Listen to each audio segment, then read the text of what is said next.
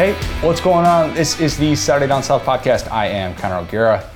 Will, do you know the song I Will Remember You by Sarah McLachlan? Of course. Great song. Unbelievable song. Hated it at the time. It has aged like a fine wine. It has. But I thought of that because the Alliance is dead. The Alliance is dead. What would you say would be the highlights of the Alliance so far? If you had to do the in memoriam. The in memoriam is simply the screenshot of them on the Zoom call wherein they looked into each other's eyes and they talked about all the things that they were going to do, walk step for step with one another into this new era, this new world of college football. It died a painful death on Thursday. Massive, massive news. John Wilner reported that USC and UCLA are planning on joining the Big Ten as early as 2024. Hasn't been finalized yet, but this feels really, really similar to the news that we got last year from the Houston Chronicle that Oklahoma and Texas were joining the SEC. We found that out at SEC Media Days, and it feels like this is finally the response to that move. Not adding Iowa State and Kansas, but adding USC and UCLA to the Big Ten. Geography is also dead. I didn't think it was really alive to begin with when we've got Nebraska and Rutgers playing conference games. Nobody ever talks about the fact that Miami and Boston College play conference games, and people just say that that's totally okay. But there were a lot of people really complaining about geography because we're officially coast to coast for the first time at the Power 5 level, so that's kind of crazy. Mr. Worldwide. I don't know what the Pitbull reference was for. Listen, they're bi-coastal now, okay? They're not centrally located. They're across, they're international businessmen, okay? They are very national. So far, that is international. You know, man, sometimes a trip to, Ireland in there, I don't know. I'll just go with it. That's fine. Division's also dead, but I just love the fact that USC and Rutgers are going to be in the same conference, or at least that's what it appears. On a serious note, if this move is indeed finalized, huge boost for the Big Ten on a variety of levels. There's the money sense, of course, from the TV market. Like you add LA, and there are a lot of people who say, oh, they don't care necessarily about college football and whatnot, but the Big Ten added Rutgers and got the New York market, and they still justify that by saying, oh, hey, we get the New York market, we get all those extra eyeballs, take that for what you will. But there are the three biggest markets in terms of TV in the country that now belong to the Big Ten, with LA, Chicago, and New York. Who could forget about Chicago's Big Ten team, Northwestern? Not us. Cannot forget about them. Yeah, none of us could. Speaking of Dublin. So you add USC. The favorite in the clubhouse probably of the former Giants that are ready to explode again. Even though I don't necessarily think it's as imminent as some do, I think it's going to be a little bit tougher for Lincoln Riley to get those defensive players in there, and that's going to be a work in progress. That is still the leader in the clubhouse there. We expect them to have a big, big impact in NIL. They kind of already are with the way the transfer portal is working. But there are now 32 of 64 Power 5 teams, excluding Notre Dame, which we're going to get to them in a second, that are set to be either in the Big Ten or the SEC by the middle of the decade. That's half. Okay. Super conferences are forming. We'll see what the final super conferences look like. But this sport right now is going through more change than it ever has. College football is not used to going at a pace like the one it is currently at. It feels like all of this jockeying right now, which is something that Matt Hayes has come on this podcast and talked about a lot, is getting ready for pay for play.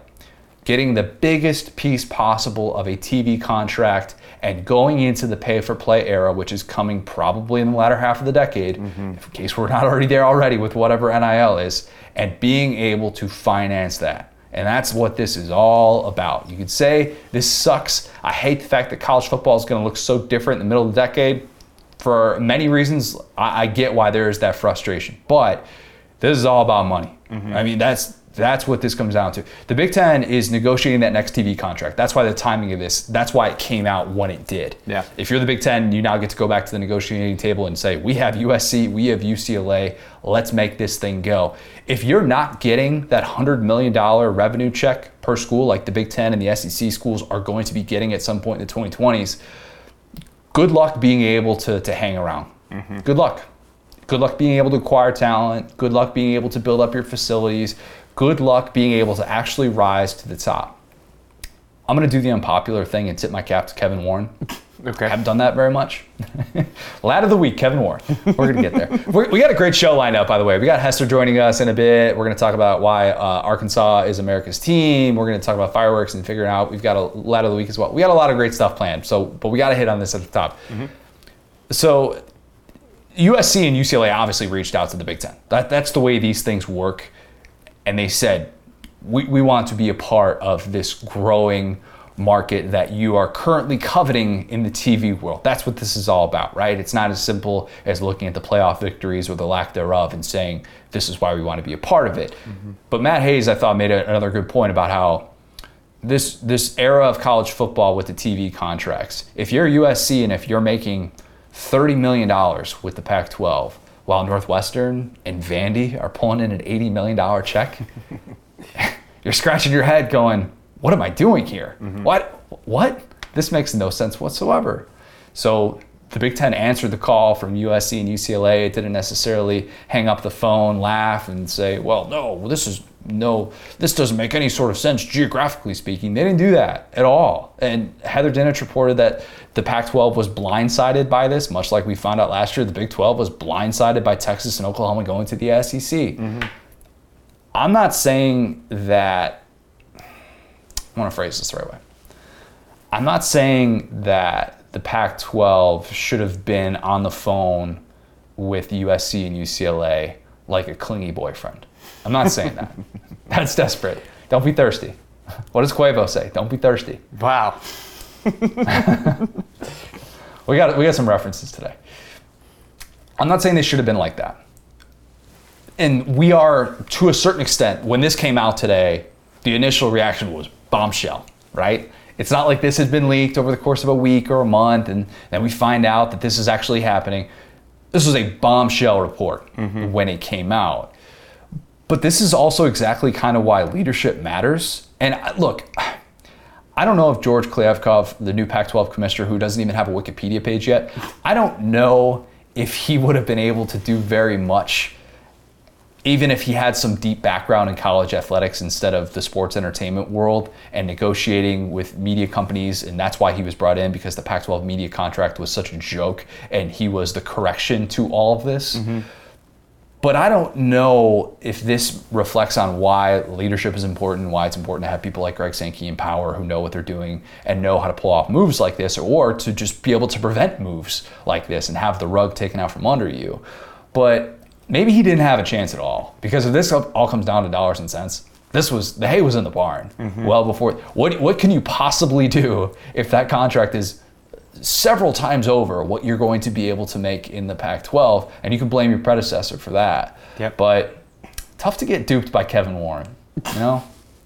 I mean, tough. It's hard to say he's not the second best commissioner probably at this point. Yeah, Kevin Warren, he and Jim Phillips, I don't know, like they're just kind of sitting there right behind Greg Sankey. They're like, no, I want to be it. No, I want to be it. It's just did whatever second place actually is in that conversation. That much we know. But what does this mean? That's a big question. Big question that we're asking, because this impacts a lot of stuff. It just does. It means we're probably going to see more and more schools hop on that life raft right now that is the SEC and the Big Ten.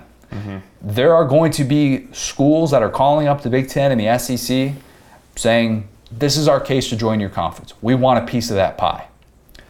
Whether or not those conferences answer the call and actually listen to those conversations, that's a different story. Remember, this isn't just about adding schools. Okay, the Rutgers and Maryland thing kind of threw that off, but that was still the Big Ten trying to keep pace with the SEC, and that was what made the most sense for them. That was what they were able to kind of add, and they were able to give them kind of a crap deal, and Rutgers is like finally now fully vested to where they get a full revenue check. I mean, they really were like, hey, you're not going to get a piece of this for a really long time. You're in It's gonna be timeout, or you're in fractions. purgatory until you prove that Yes. you're not the worst college football team in existence, okay?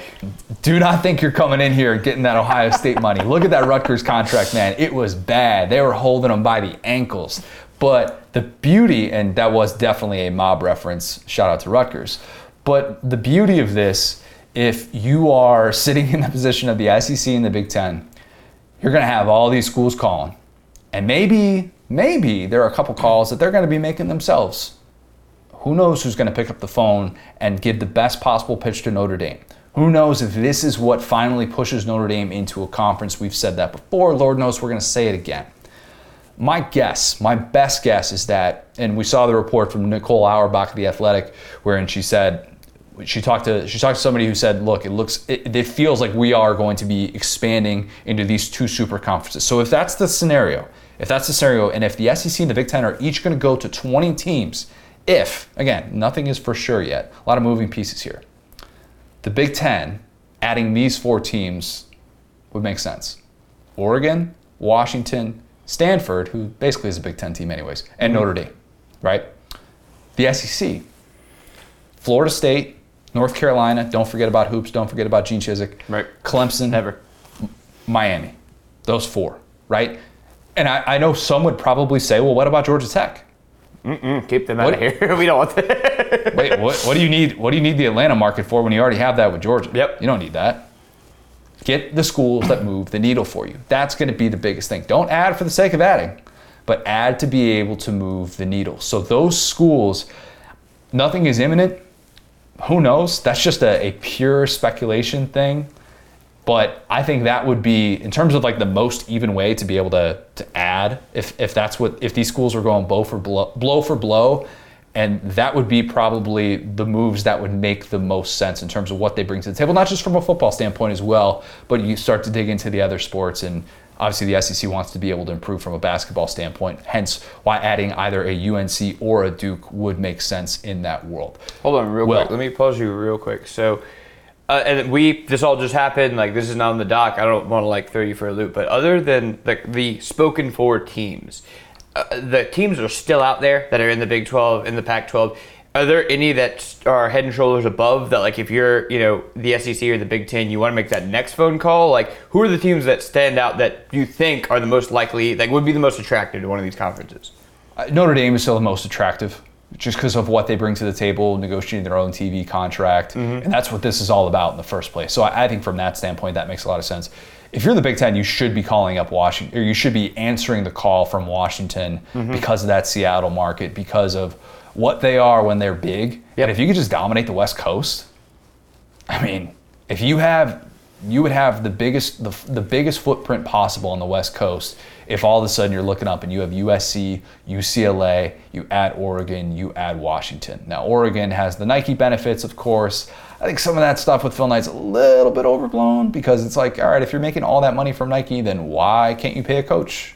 Why do your coaches get coached? Because their TV deal sucks. You know. Yeah, no, and maybe there's something to be said for that, but I think those would be the most intriguing. Geography's gone. Look, yeah. it just kind of is.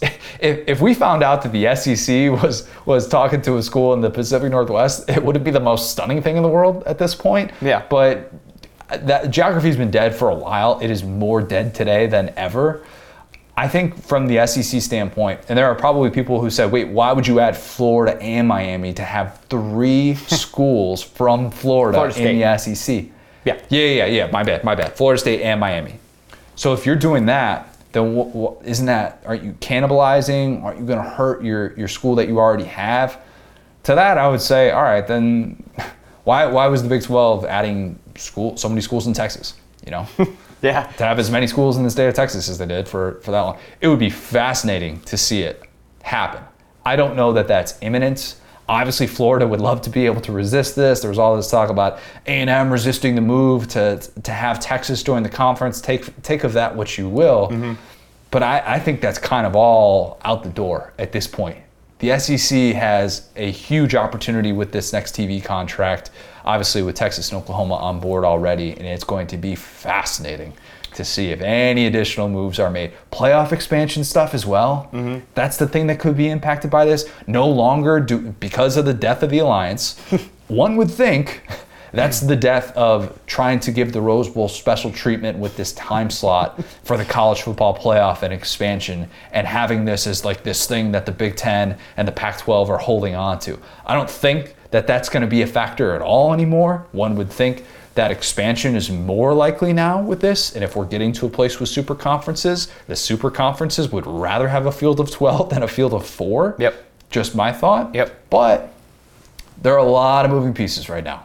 That much we know. Huge news it was, and I'm glad that we didn't record at like noon, and instead we're recording this at 5 o'clock. Yeah, I think of the remaining teams, to me, Oregon and Stanford is really intriguing, man. Stanford is a team that has they're a school that has lots of money.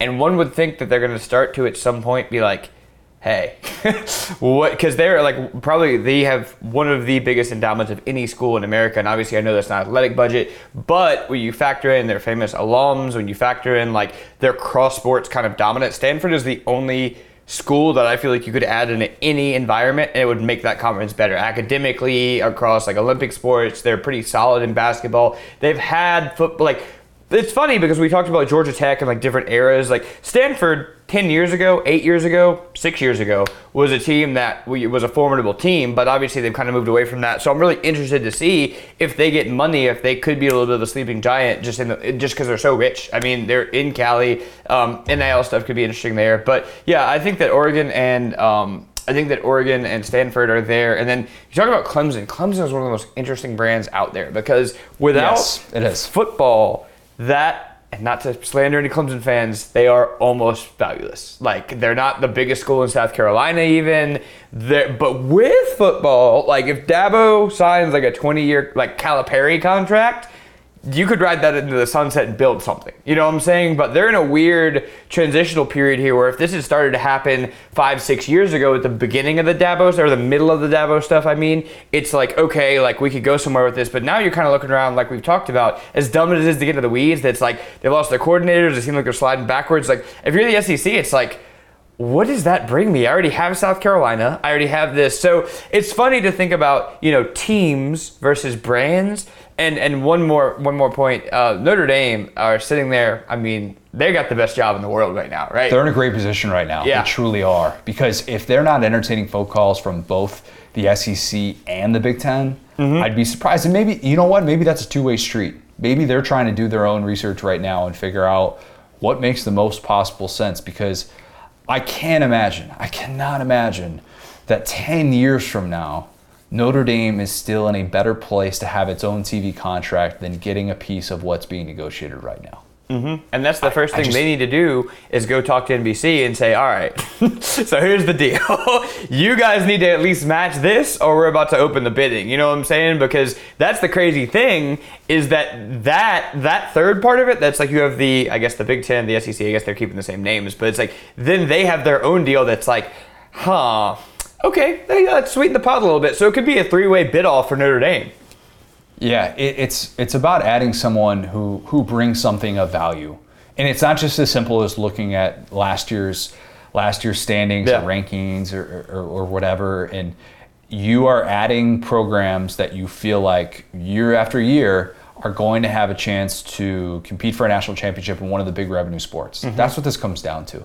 Having a national fan base, huge. Florida State's got a national fan base. All right, we make our jokes with Florida State. I always talk about the worst hashtag mantra in the history of college athletics, do something.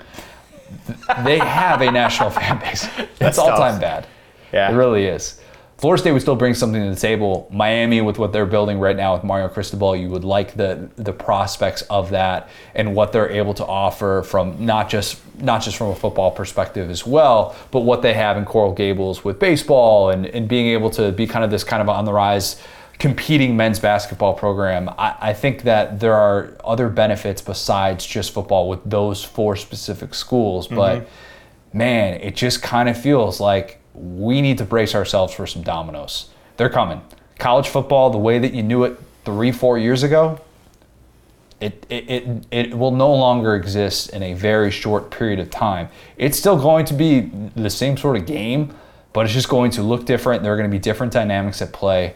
And right now, everybody is trying to get in the right position possible to prepare for this latter half of the 2020s. Mm-hmm. Okay, 4th of July weekend. Technically, I think we can count that. Yeah, Monday counts as 4th of July weekend. Yeah, sure. We're going to long weekend. That's what everybody's treating it. Yeah. I want to tell you why Arkansas is America's team. An exercise we've done a little bit before. If you remember the It Just Meant More podcast that we did a few months ago for the Arkansas Ole Miss game, I teased that for our 4th of July pod, I would make the case for Arkansas as America's team. So today is that day. And when I say America's team, I'm not saying that makes Arkansas everyone's favorite team or that they've been that for the last 20 years. That's not that at all. I think that it's mostly a year-to-year conversation when it comes to being America's team that has historical context with it. I think right around the mid to late 2000s, Boise State probably had that title, would at least have a good claim for it. Then maybe like early 2010s, Oregon kind of took it. At some point, I think LSU took it over. Maybe For LSU had it a little bit. Yeah, maybe one season, maybe one. But in the year 2022, Arkansas has emerged as America's team, and here's why. To be America's team, you cannot be significantly hated. Duke basketball is not America's team. Right. The New York Yankees, Los Angeles Lakers, they will never be America's team. Shout out to my good buddy Ricky, who loves all three of those teams. Those teams, yeah, I know. Ricky's a good dude. He doesn't come across as a guy who would like all those teams either. It's weird. Those teams are all in that spot because they have won significantly and they have a national fan base along with a large group of people who would say, my favorite team is whoever is playing them. Mm-hmm. Nobody says that about Arkansas. Arkansas's biggest rival is really debatable. Mizzou, LSU, Ole Miss, A&M, Texas, Oklahoma. I consulted with my three closest Arkansas media confidants, Phil Elson, John Neighbors, Ty Richardson. I asked them who they thought the program's biggest football rival was. Two responses I got right away. Man, that's a great question. And the ultimate question, they legit don't have one. Just prove my point. Part of the problem is that while Arkansas has all these rivalry trophies, many of which are, they're sitting in the trophy case right now, everyone else has a bigger rival. Mm-hmm. Rivalry week against Mizzou is manufactured, though I do think it's like sneaky good because of that time slot, late afternoon on Black Friday, which is perhaps the most underrated day of American football that there is. Mm-hmm. Think about why that's the case, though. Arkansas came to the SEC in 1992. Your parents didn't grow up hating Arkansas. Or if they did, chances are they were part of the Southwest Conference, and that hate kind of faded over the course of the last 30 years without those regular matchups. So there's an identity element to this. There's also the fact that Arkansas has never been annoyingly good. As we sometimes see in sports like with the Warriors, you can only be the fun, likable team for so long, and then we kind of get sick of you. I'd argue that the Warriors doing what they just did without KD kind of made them a lot more likable, but you get what I'm saying here. For Arkansas, the last time they had consecutive top 10 finishes was the Richard Nixon administration. Oh, let's go. The term Watergate wasn't part of the zeitgeist the last time the Hogs had consecutive top 10 finishes. Here we are, guys. We are 20 minutes in and we're talking Watergate zeitgeist. I'm surprised it took this long to get a presidential reference in here, but we got one in there. That's all that matters. They've never won an SEC title. They've been there 3 times, lost all 3 times, 95, 2002, 2006. 2011 team earned the program's best AP ranking over the last 40 years, and it never played for an SEC championship. Speaking of that team, Bobby Petrino's last in Fayetteville. The guy who is probably Arkansas's most unlikable coach since the program joined the SEC is actually more of a punchline than a punching bag because the motorcycle, the affair, the neck brace, the everything. So there's that element. You can't even hate their most hateable coach, probably. Mm-hmm. It's not just as simple as not being hated, though. You, listener of this podcast, and Will, probably don't have any hate in your heart for Syracuse, Oregon State, Duke, Stanford, Cal, Kansas, or Vandy, right? Probably don't. Will? Run that, I'll find a way. Run that back really quick. Syracuse, Oregon State, Duke, Stanford, Cal, Kansas, Vandy. any hate in your heart for that. I mean, Duke a little bit, but mainly basketball. But that's it. Yeah, Just football. Yeah, no, just football. David, Cliff, come on, man. Well, it's a Mike Elko coach program now, so Right. we're pro Duke, if anything. Yeah, right. To be America's team, you have to be liked too. I challenge you to find me a more likable coach in this sport than Sam Pittman. There's not one. He's number one on that list. There isn't an easier person to root for than the guy who literally has a hog fountain on his property. Numerous hogs. Multiple hogs. All he wants to do is coach Arkansas football as long as he possibly can before retiring in Hot Springs. Yes. That's it. You will never accuse Sam Pittman of climbing the ladder. He is the furthest thing from a Slytherin. He is as Hufflepuff as it gets. Please do not give us a 1-star review for me making a Harry Potter reference. Remember when he turned down Nick Saban after he first got to Arkansas to join Bielema's staff? The story that he told the first time that he came on this podcast about getting that call from his mom. Who said, mama. I didn't raise, his mama calls him up. He says, and she says to him, I didn't raise a son who would commit to a place and 4 weeks later leave. He's a mama's boy, and he's a darn loyal one. The guy agreed to an unheard of incentive-based buyout when he joined the program as a first-time head coach. He knew that he didn't have leverage, and even when he hired Jimmy Sexton to negotiate that new contract after year 2, the incentive-based buyout was still in there, and it was very obvious that he didn't hold the program by the ankles and demand one of these insane deals. Didn't do that. Pittman's likability rate would have probably taken a hit if that had happened and if he had agreed to one of these $7 million contracts. Instead, that doesn't happen. It's all about the incentives with him. The guy delivers the program's best season in a decade. He retains both coordinators, and he says, let's go to work. Sam Pittman is the guy at every barbecue manning the grill. That's what he is. He's got an ice cold beer in one hand. He's got the spatula in the other. He's got his adorable bulldog Lucy just at his feet chilling. That's Sam Pittman. You don't even have to close your eyes and picture it. You just know that's him. Yep. He's not the life of the party, but rather he's the fun, real conversational guy that you want to have at every party. At a time when I'd argue college football coaches have never been easier to root against, I promise you cannot have a bad day talking to Sam Pittman. The man is as genuine as the day is long. In the 2 times that we've had him on this podcast, I always ask him at the top. I say, hey, is there a time that you got to be out the door by? I'm assuming he's going to say like 15 minutes or something like that. But he just says, no, I'm good. Let's go. That's all he wants to do. He truly does have a way of making you feel like you've known him for years because he's the guy who comes across like your uncle or your super friendly neighbor who just always waves at you and you always are like, hey, that guy just always seems like he's in a good mood. Sam Pittman is America's coach. In a country that feels more divided than ever, I am convinced that Sam Pittman could unite in a way that few human beings could. I truly believe that. He is the guy. One of the things that I've talked about a lot with Pittman is the staff that he put together and the way that he's been able to keep it.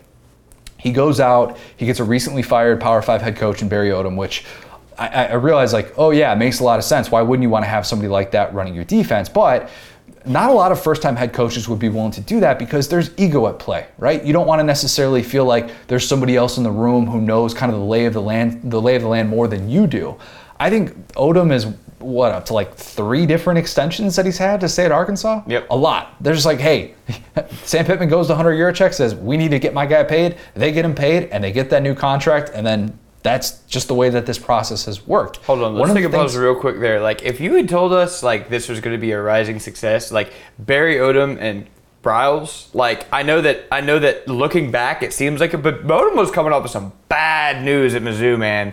And, like, to think that he stuck with his guys, I think he did a really good rehab for both of those guys. I don't think those were guys that were just out there, like, head and shoulders above everybody else. I think that he made 2 really good hires that I won't say they're unpopular, but they were definitely, like, some diamond in the rough guys that were coming off of, like, you know, some different stuff. And I think that that's why they've been so loyal to him because it's like they've all come up together.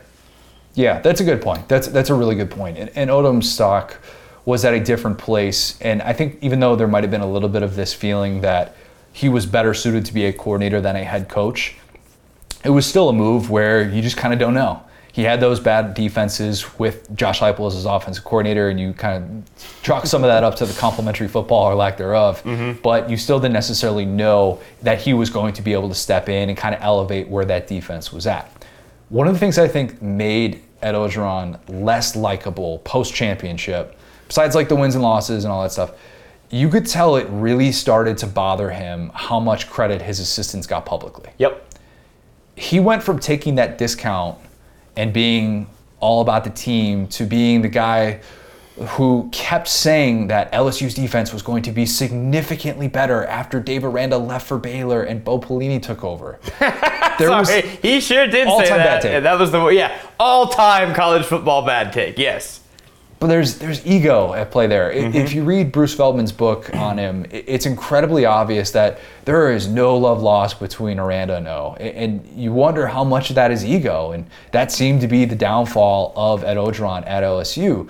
So far, there is no sign of Sam Pittman having any relationship like that with one of his top assistants at Arkansas. And Kendall Briles runs an offense that both your dad and your little brother who just plays Madden would love. Here's what I mean by that. You got the throwback style of a run-heavy offense. Minnesota is the only Power 5 team in the country who averaged more rushing attempts per game than Arkansas. It was the #1 rushing attack in the SEC. But because of that up-tempo spread style, even your little brother who is just sitting there saying that everything should be Madden, he can appreciate the nuance to what they do. And it's not that they never stretch the field and there's some like I formation team who doesn't throw it beyond the sticks. PFF graded KJ as the SEC's best deep ball passer last year. That's the other thing that I think America can get behind. I said this a lot last season. I know I'm going to repeat myself with this. I'm going to repeat myself because I'm going to say it again during the regular season probably. KJ just kind of grows on you the more you watch him. He really does. That's not to say that he's a perfect player, but he's the type of guy that you want to go to bat for because he's tough as hell. He's always got that chip on his shoulder, and he can absolutely make that highlight reel play too. What I think made KJ such an easy guy to root for was seeing that competitiveness on display. So many of these guys we saw in the SEC last year, whether it was Bryce Young or Will Levis or Hendon Hooker, like all of these guys just have that competitiveness to them where you're just like, this is fun. And that's why so many of these fans, I realize, feel like their quarterback should be getting preseason All-SEC type of love. It felt like after all those reports came out that he wasn't in shape in the fall, he just had this chip on his shoulder the entire year, and it kind of continued into this offseason with the way that he's talking about the Heisman stuff and all that. What is more American than having a chip on your shoulder? Nothing. That's it right there. A weight loss journey? Come on now. True. What's more American than picking yourself up by the bootstraps and making a name for yourself? Arkansas was the equivalent of bankrupt at the end of 2019. You had this disastrous hire of Chad Morris. You're being tasked with forking over an additional $10 million to a guy who couldn't win an SEC game. You had, on top of that, the lingering lawsuit with Brett Bielema, where the school didn't want to pay him that final $7 million because they felt like he wasn't actively pursuing top-level jobs. They were in a tough spot. Oh, by the way, Arkansas is looking around at the toughest division in college football, having just added Lane Kiffin and Mike Leach. You're in trouble if you're Arkansas at that point. That's like the family who's getting their house foreclosed on, and they're starting the process of trying to dig themselves out of credit card debt, and it's just brutal. Like, you have these scenarios in which you look around and you're thinking to yourself, how is this going to get better? And what does Arkansas do? It doesn't feel sorry for itself. It puts its head down. It goes to work. If you would have told anybody back in December of 2019 that Arkansas would have a 9-win season in year 2 with Sam Pittman, they would have laughed you out of the room.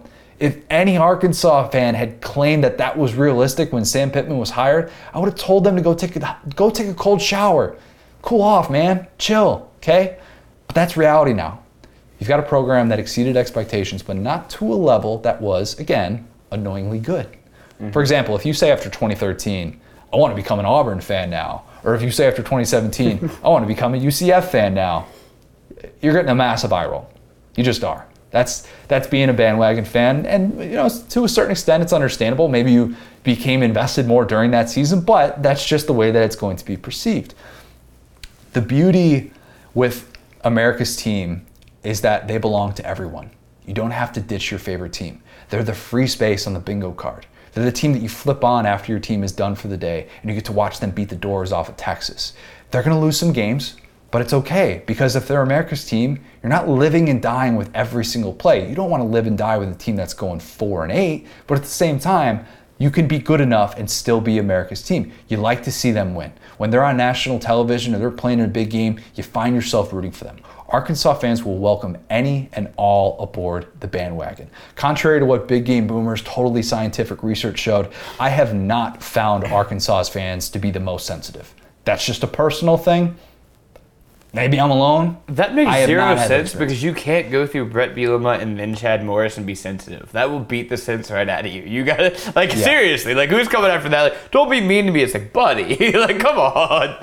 Maybe talking about the stuff with always seemingly getting the bad end of the stick when it comes to officiating or whatnot, whatever. If that's your take, that's totally fine.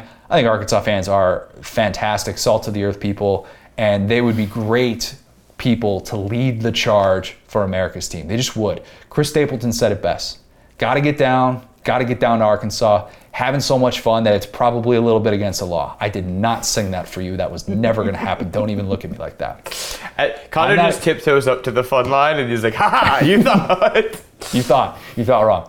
I'm not expecting listeners to this podcast to start calling the Hogs. I'm not expecting them to end conversations with a woo pig because I realize many of you listening probably have your own sort of relationship with Arkansas, the program, and you have your own SEC program, and I get that. That would feel weird for you. But there is absolutely nothing wrong with having a soft spot in your heart for Arkansas, or rather, America's team. Will, anything you want to add to that? No, yeah, I just love Arkansas. My aunt's a really big Arkansas fan. The way that I actually came to know Arkansas, one of my buddy's friends played on the national championship team, and they had a little Westie named Arky, and I was like, it was the cutest dog ever. And so, like, since then, I'm just like, Arkansas is pretty cool. The Pacino years are wild, obviously. They hit Houston Nutt, which is always a fun time when you have him. And then, but point being, like, yeah, I just don't really have any, like, I have the memory of, like, the two LSU DBs running into each other, which is funny, but there's not really like oh, wow, those are a really dirty Arkansas team. Like, really, we're mad at Arkansas today. It's like, no, like, they play for the giant boot that's really goofy. It's really fun. Like, I'm so glad they're in the SEC. They're, like, honestly my favorite addition to the SEC, like, non-OG member. Yeah, of the ones who have been added in the last 30 years, that would be, a group of, I guess, 6 now? Yeah, 6 including Texas and Oklahoma. We're recording this at 5:30 on Thursday. So, and Stead from the SEC. All right. The other 5 teams that I considered for America's team, Baylor, UNC. Baylor's actually, you know what? Baylor's off the table. Okay, sorry. Go on. The Bryles era happened. All right, let's limit it to 4 then. UNC, because Gene Chizik is America's coach. Right. Utah, Kentucky, Michigan State. I bet nobody listening to this had a strong reaction against one of those programs. I bet. Maybe a Tennessee fan said, no, I don't want Kentucky. Can't do that. Mm-hmm. Maybe a Florida fan. Maybe. But at the same time, what each of those programs have in common is not being annoyingly good, not having this hateability. Baylor, I would argue, has kind of cleaned house from the previous very unlikable regime, and I think Dave Aranda's a lot more likable than Art Briles. That's not really saying a whole lot, but at the same time, I do think there is an element to each one of those programs where they should be competitive enough to not be competing for a national championship necessarily, but at the same time could make you feel good to turn them on in a random 7 o'clock game where they're in prime time. You're like, oh, big time win for them. Good for them. I like their coach. I feel like they don't have this fan base that just annoys the bejesus out of me, to quote Michael Scott, and they would be a candidate for America's team. We'll see. Not everybody can roll with America's team. LSU, I think, would have been my candidate for America's team in probably the late 2010s. Mm-hmm. Wouldn't say they've handled that the best.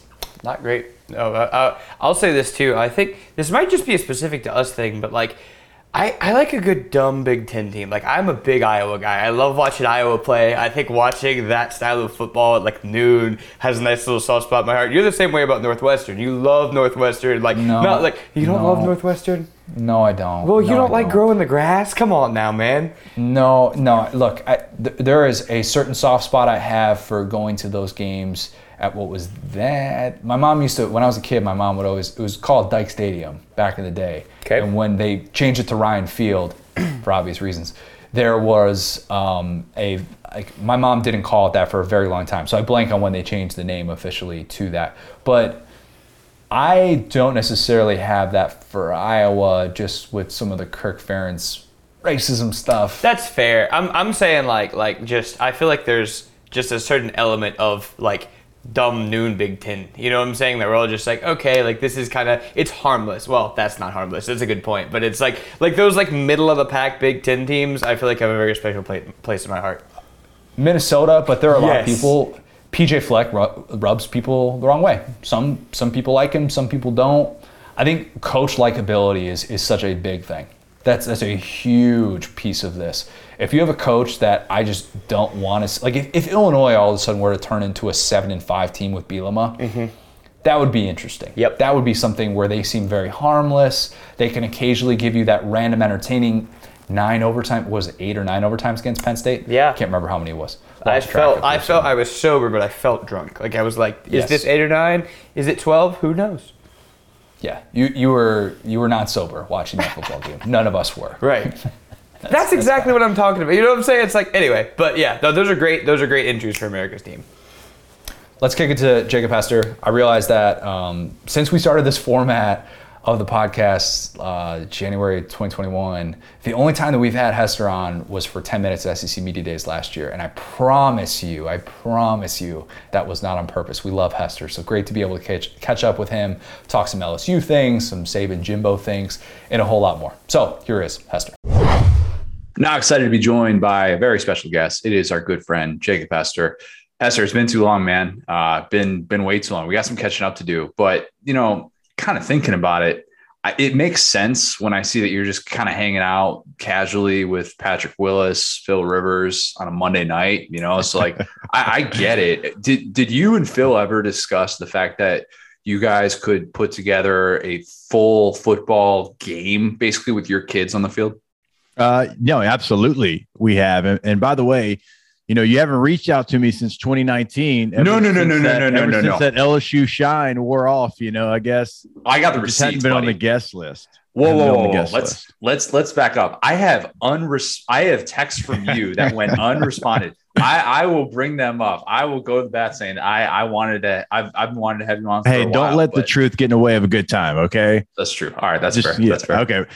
No, but it is funny though. So yeah, Philip's got 9. Philip has 9 children. I have 4. So I've got some catching up to do, but it is funny. Monday night, I'm sitting there and, obviously, like I said, like he has a lot of children and I, love my big family, want to continue to grow it as well. And like, he was my mentor in so many things, like even like the beer we drink, like he's a Coors Light drinking guy. And I'm like, you know what? I drink Coors Light probably because of Philip. I mean, he really did though. And all jokes aside, he really taught me like how to be like a husband, a father, how to be a professional, just all those things. And so I joke all the time, like in many things in my life, Philip Rivers was kind of my mentor in those things. Do you have a van like his? Or is it like I have a 12-passenger van.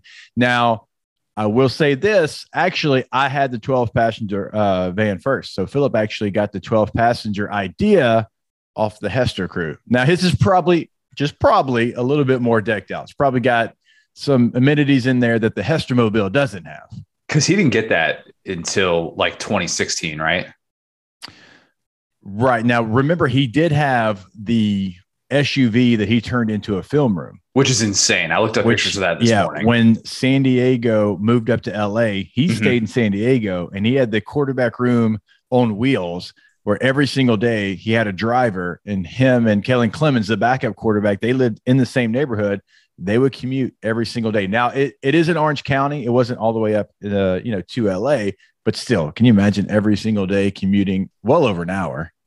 I looked at the pictures and I thought I was looking at somebody's basement film room or something. It is unbelievable. Like, everybody kind of build it as, oh, you have all these kids and that's the way to do it. But being able to spend time doing that is just insane. On non-Phil Rivers topics. we can go 30 minutes on Philip. I can do it. The fact that he's an Alabama high school football coach right now just feels so fitting, and that he knew he was doing that. Did you guys talk about kind of that first year coaching that he had?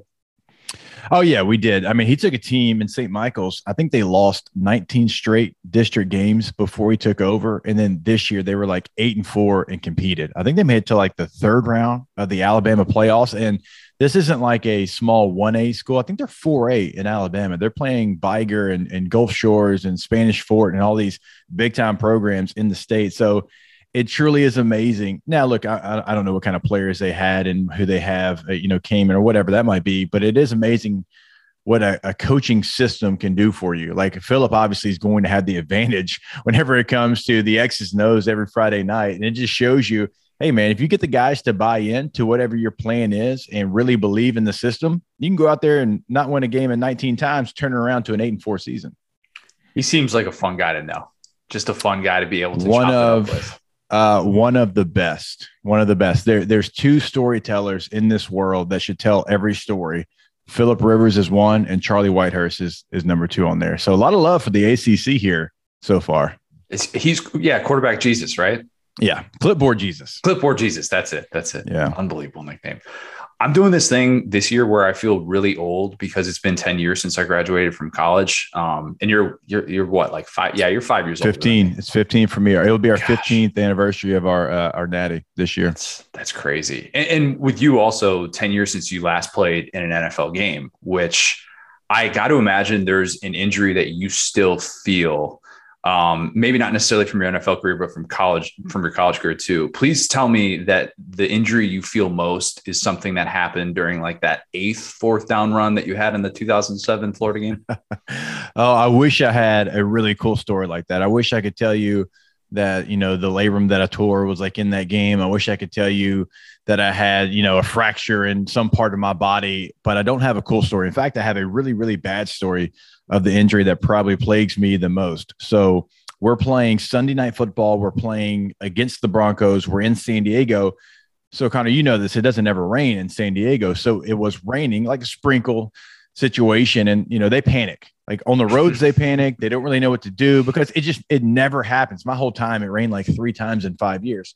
But so the equipment manager kind of panicked as well because Qualcomm wasn't set up to drain. Like in the SEC, if it rains, all of the fields, the crown on the field, the drainage system, they're going to be dry like that. Well, not in San Diego, certainly not at the Q Nasty, as we like to call it. So, it had a little bit of water on it. So he panics. He goes and gets like those really long cleats. I don't know if you remember the old screw-in cleats. They look like they're 3 inches long. So he goes and he puts those in all the skill players. I guess he considered me a skill player. Maybe that's his first mistake. So he puts them in our cleats and we're warming up. And it wasn't necessary for us to have those long cleats. My foot gets kind of stuck in the ground and I could hear my plantar fasciitis just pop. I could hear it. I felt it. I heard it. It's just like this loud noise. And it was because I had long cleats on a field that didn't need them. And that's the one that gives me the most heck still to this day. Like it's like having a rock in my shoe at all times. And so it's not like this epic battle where I had this, hit, from a safety or touchdown run. It's because I had the wrong cleats on. That's messed up. I watched my mom tear plantar fascia playing indoor soccer, like when I was probably 10 years old. And my mom is just screaming, playing indoor soccer as a 38 or 40-year-old woman, whatever she was. And she said it felt like she thought somebody threw something at her foot. I was like, why is my foot doing this? This makes absolutely no sense. But when you kind of describe it like that, having the wrong cleat in place, because you don't practice with those cleats, do you? No, you never wear them. Again, like the only time you ever need to wear those is if you're in like a mud pit. I don't know if you remember the LSU Penn State Capital One Bowl from 2010 or something. Like that's the only time you need cleats like that. So yeah, it's not a great story. And look, I was a fullback too, so I couldn't rest it. My foot was black on the bottom. I looked like Mr. Deeds with a frostbite on my foot. And I had to go out there and they had like this special tape job that they like, oh yeah, it will help. They'll put this metal plate in your, no, nothing helped. It was bad. And so like practice that year, it never goes away. It was brutal. And again, not the best story, but that's what happened. So your kids are breaking your ankles pretty much every time now in flag football. Your kids are nasty, man. Like those videos you post, I'm like, your kids are going to go viral very, very quickly for how good they are at flag football. Yeah. They do really well. They work really hard. And my so the mentality that I played with, it comes from my dad. And my dad was a Marine, city policeman for over 30 years. And, he pushed us growing up, but he gave us the option. It wasn't one of those deals where you see those dads and, they're making their kids work out when they don't want to. He would give me and my brothers the option. Hey, here's what we're going to do. You can do it or you can't. But if you want to do it, if you're going to do it, you're probably going to go places. Now, if you don't, I can't promise where you're going to go. And my brothers will tell you they didn't do it. And I was the one that did it. And I loved it. It was something I looked forward to every day after school. I've told you this before, Connor. I mean, my little brother would sit in a tire. I'd wrap a chain around my waist, wrap the chain around the tire, and we'd go up and down the interstates in Shreveport, the hills, because that's about as hilly as you're going to find in Louisiana. And I would just run with my brother in this tire up and down the interstate. And I loved it. I loved every second of it. Now I don't do things like that because we're in 2022. Now we can go get the parachutes that Nike makes. Yep. And we can run, kind of the same effect there. But yeah, we go out there and we do it. We do it 3-4 times a week. And, for some reason, they seem to enjoy it as well. And I always like to brag on my 9-year-old Hudson because, I put videos out there for his birthday, and the running back position is always one that you're either born to do it or you're not. Yeah. Truly believe that. You can be the best athlete in the world. You can be someone that, if we had 30 events where it came to being athletic, you'd win all 30 of them. But that doesn't mean you can play running back. In fact, most of the time, 9 times out of 10, the most athletic guy on the team doesn't play running back. You have to have a feel for it. You have to know how to cut back on a zone. You have to know how to hit the A gap on a gap scheme run, be it power, the B gap on a counter, whatever it might be. And sometimes you'll try to put your best athlete there and he's running it to the back of his offensive lineman. He just doesn't have that feel. He doesn't have that read. My man Hudson, my 9-year-old, he kind of has that. So I tell him all the time, man, you're cheating. You're cheating because he does have kind of that feel to him. So it's just fun. It's fun to watch him go out there, compete, be competitive in something. That's the thing that you miss the most when you stop playing. I mean, it doesn't matter when you stop. Whenever you stop, you miss being competitive in something. Like I always try to find something to be competitive in. And luckily my boys so far, they've kind of taken that as well. I'm going to talk to the recruiting rankings people. I'm going to make sure that we get Hudson number 1 overall, just like Arch Manning. Number 1 overall. And I guess what class would he be? He'd be like class of he's going into 31. 3rd grade. Oh he's going into God. 3rd grade. I mean, yeah, the rankings are probably. I mean, let me get the fingers out and toes out and start counting here a little bit. He'll be better than the 2-star that his dad was. I can promise you that. Don't sell yourself short. You had. I went back today and I looked at your 247 Sports profile, and I was like, wait, first of all, it said you weigh 234 pounds, which I don't know how accurate that was. Were you a legit 234? Oh, dude, there was a time in high school I was 253. What? Yeah, I was playing defensive end / like linebacker, kind of like a jack position. I was 253. Will Anderson. My junior year in high school. I mean, I was same height, 5'11", and we were playing Longview, Texas, and it was hotter than hot, early September, East Texas. And we had a couple of guys go down with cramps. One guy got injured, and I played running back in middle school, and they were like, hey, we had no receivers left. We were like a 5 wide shoot it. John David Booty was our quarterback who played at USC. Oh, yeah. And they're like, what are we going to do? And they're like, put Hester in the backfield. We're just going to have him, take a direct snap from the center. So that's what we did. Like the old, like you're a personal protector and they're snapping it to you on a fake. We ran that like 15 times that game.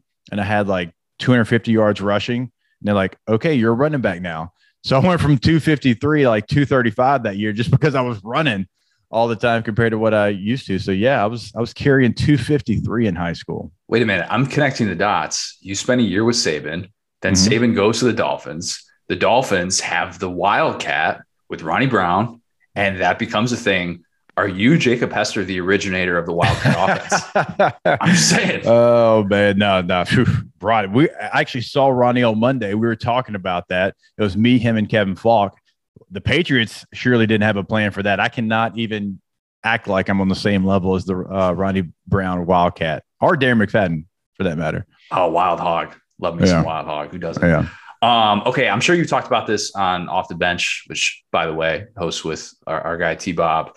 And not that you need me to give you a plug for that and what you do, but I'm sure you've talked about the conference scheduling model and what exactly is going to happen with this. We find out that the ACC is going with the 3-5-5 model, no more divisions. So you're a good person to ask this question because, a lot of people are talking about these annual rivalries like Florida and LSU and not wanting to lose those. So you need the 3-6-6 to be able to kind of keep that with three permanent teams and then having the 6 rotating home and homes. But, the 1-7-7, I think, is becoming more interesting with staying at that 8-game conference model. Where do you kind of stand on this? And do you have an idea of what you think or what you hope the SEC is going to do?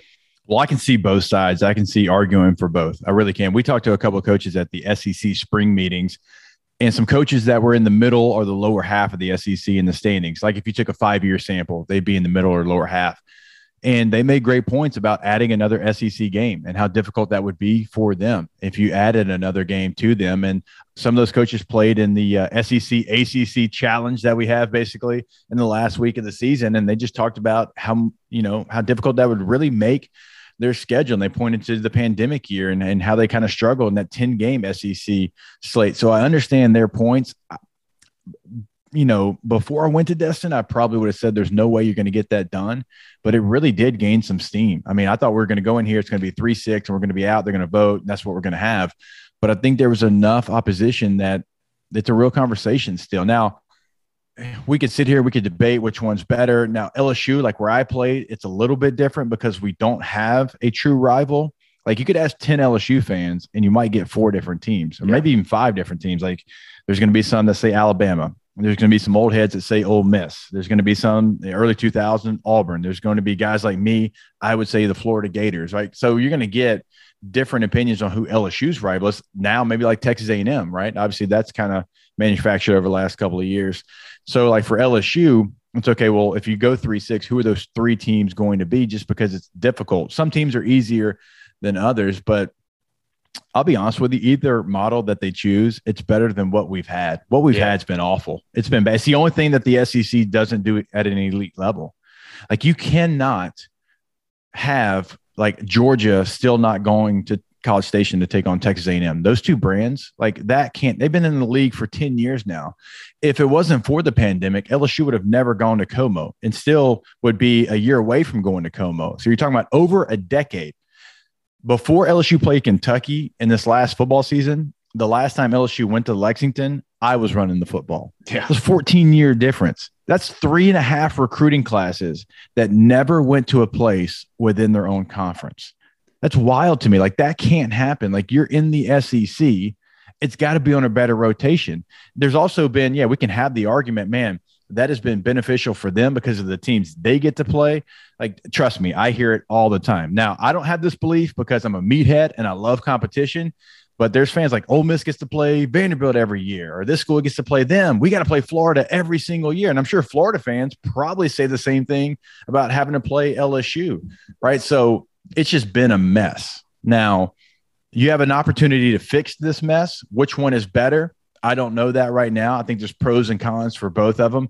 We can all agree it's going to be better regardless of what they've had in the past. If you're asking me to place a bet, I'd probably say the 3-6 is going to win out. That just feels like the way college football and the Power 5 is kind of going. The 1-7 is intriguing because it's on a better rotation. But I do think you just have so many teams that have so many rivals. If you did the 1-7, I'm not really sure how that would play out. Like if you're Auburn, like you want to have Alabama, obviously that's the Iron Bowl, but Georgia means a whole lot as well. Yep. Like that Georgia game means a lot to a lot of people. I mean, we could go down the list of teams and Alabama, Tennessee is the one that everybody always kind of comes back to. Like, do we really need that game? Well, there's a lot of people that think you really need that game. So because of that, I think the 3-6 probably wins out, but there's some coaches and some athletic directors that we talk to off the record. They're going to fight like hell for that 1-7. And I totally get it. And that was the point that I kept bringing up during the week of the SEC meetings is that I wasn't necessarily sitting here saying 1-7 is definitively better. And I am not trying to discount those rivalries at all, because I mean, honestly, like the history, you can't tell the history of the SEC without those great rivalries. You just cannot, but it is at least worth kind of taking all of those things into account. Why did the SEC have to be the first to come out with a specific model? I didn't really get that. And the SEC has always looked at it with playoff stuff, but you brought up a key point there. It's going to be an upgrade. It's going to be better. I truly think that when we look back in college football during the 2010s decade, we're going to be like, wait, why did all these teams or why did all these conferences have divisions? Divisions, if you look back, every Power 5 conference that had divisions, they sucked. They were terrible. They were with the exception of Legends and Leaders, which doesn't even get a pass because its name was so bad. Yes. Every other division creation was awful, and it was so unbelievably lopsided. And for anybody that's telling me that the East is as good as the West, tell me then why one division has won 12 of the last 13 SEC championships. Okay. And oh, by the way, the one that won was Georgia, who lost to an SEC West, even the national championship. So I look at those things and I agree with you. But it would be interesting to see how it changes history, because 2007, would you guys have played for a national championship if divisions weren't a thing? Because would Georgia have been ahead of you with the same record? That's a great question. I'd have to go back and crunch those numbers. Yeah. I mean, obviously, like, we got in by the hair of our chinny chin chin. And I guess now Tennessee made it to the SEC championship game. So we'd have to go back and check Tennessee that out. Made but it. Yeah, either way. It's a very, very great question. And they can't take that ring away from me. so don't try to go back in time and take that one. But yeah, what a crazy year that was. But I just think for so many reasons, like you mentioned, the East and the West. Now we could go back to the 90s. I mean, when I was growing up, the East was dominating the West. It was Tennessee, it was Florida, and those were the schools that were kind of the standard. But because it does go in waves so much, just make it all one thing. Yeah. Make it all one thing. That way you're all intertwined, and there won't be this dominance depending on which division you're in. And the SEC doesn't have it in basketball. Works out fine. Yep. In baseball, they have it, but I don't know why they have it, because it doesn't mean anything. Yeah. The top 12 teams are going to get into the SEC tournament. So why do we have East and West? Like, why is that even a thing? Right. So for me, it can be done. Now there's people at the SEC office that are much smarter than I am, and they're going to figure it out. And it's going to be great. I think the ACC did a hell of a job. Yeah. I sit here and I look at the 3 permanent opponents for all these teams. I'm like, you know what?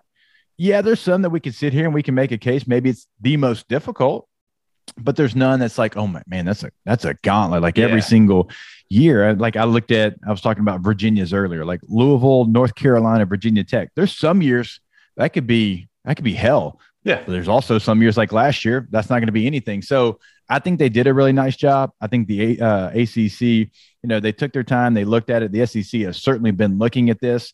There's nothing that the SEC can't do. Anything the SEC does, they do it at the highest level. We all know that. So now that they've had time, now that college football is changing, I do think they're going to come out with something. Not every fan's going to be happy because, come on, it is the SEC. But I think they're going to come out with something that is fair, that is balanced, that's competitive as well. Because I want to see Georgia LSU. I want to see Florida and Alabama more. I want to see all of these matchups. I want to see Texas A&M and Florida. I want to see Kentucky take on whoever it might be, Ole Miss, like whoever it is. Like, I want to see more matchups, because like there's a lot of guys that I sit here and I do radio with, and I'm like, yeah, we never got to play against y'all. Like, I was just with Aaron Murray last weekend, and he was in Baton Rouge, and we're hanging out. I'm showing him around. He's like, yeah, I've never been here. Like, wait, like you never played in Tiger Stadium? He goes, no, man, we played it in the SEC championship game one year, and they came to us in Athens. He's like, I've never been inside a Tiger Stadium. I'm like, oh, we're going to fix that right now. Let's go. And so I take him over there, but it's just wild. Like, I only went to Athens one time 2004. I think David Green just completed another pass, by the way, but that's the only time I got a chance to go there. I miss South Carolina. I hear that atmosphere is fantastic. I still haven't been. It's the only SEC stadium that I've not been to. So you shouldn't miss any games. If you stay 4 years, you shouldn't miss any places in your conference. And that's just going to balance everything out. It's going to make the competitive edge better. You're going to get better matchups. Agreed. Like, sign me up for all the matchups that we just said. And there's going to be some that in the future are going to be matchups we're not even talking about now that are going to be great. Like, there's teams in the East that I think are close to getting to a point where they're in the top tier, Kentucky, Tennessee, teams like that. So it's going to be better. I can't wait to see what the SEC does, because I do, again, think the ACC got it right. You told me you were like a kid watching your parents go through a divorce with the Saban and Jimbo stuff. You were on that 2004 LSU team, obviously. You know both coaches well. Do you remember any sort of interaction that they had back in 2004 that suggested that there were cracks in the foundation? Because I never would have asked you that question before hearing this a month ago. But Jimbo saying that he turned down future chances to work with Saban after 2004 sort of made that seem like there was a change in their relationship. Did you ever see any sort of friction between them, or was it pretty much, hey, we're buddy, we're on the same team? The only time I ever saw anything was if we were having like a 2-minute drill and both the coaches were on the field, and you're going to get that everywhere. Yeah. A lot of the time, like I always said, Jimbo's the head coach of the offense instead of the offensive coordinator, because Nick would be over on the defensive side of things, and you wouldn't really see him if you were an offensive player unless you were trying to play both ways like I was as a freshman, and you're swimming in it, wondering which way is up, which way is down. But you never really interacted with him if you were an offensive player. Same thing, obviously, if you're on defense with Jimbo. But when we'd come together, we'd have a 2-minute drill. And obviously, like you'd have some heated back and forth, but that's everywhere. That's every offense and defensive coordinator. And obviously, they're both big personalities, and every coach, every player, we all have egos. And so, some of that's always going to come out. Now, you'd hear rumors like, why didn't Jimbo go to Miami? Derek Dooley went to Miami. Will Muschamp went to Miami with Coach Saban. Why didn't Jimbo? That was a question, but it never really got answered. But as far as being on the field with both of them, I never saw anything but respect between the two. And that's why that situation was a little awkward for me, because if it's not for Nick Saban, I'm not here doing this interview. You're not interested in talking to me because I don't know where I end up. I mean, Coach Saban had a plan for me. He had a vision for me. He never stopped recruiting me. The only reason I got an offer from LSU, as I've told you before, is because he happened to be at my high school practice and watched me in Oklahoma drill. And he gives me the offer, and so I'm lucky enough to sit here and talk to you and win a national championship, the whole deal. But Jimbo, obviously, he lets me play running back at LSU. I'm a 2-star fullback, and he lets me work my way into being the starting tailback for 2 years at LSU. Like, there's not a lot of people that would give me that opportunity either. So it was weird. It's like I'm sitting here, I'm in the middle of this. It's like Nick's making his point, and then Jimbo with the rebuttal. How about the rebuttal? I mean, T-Bob and I are sitting in studio, and we've got both of our phones out, and we're watching it, and we're like making like meme faces at each other, like, oh my God, like, well, did he just say that again? It was wild. So to ever see that, for it to get to that point, no, I would have never guessed that. I thought they had a great working relationship. I thought there was a lot of respect between the two. That feels like it's gone now. I mean, you don't come with the rebuttal that Jimbo did unless there was something there. So I don't know when that took place. I don't feel like it took place necessarily in front of any of us.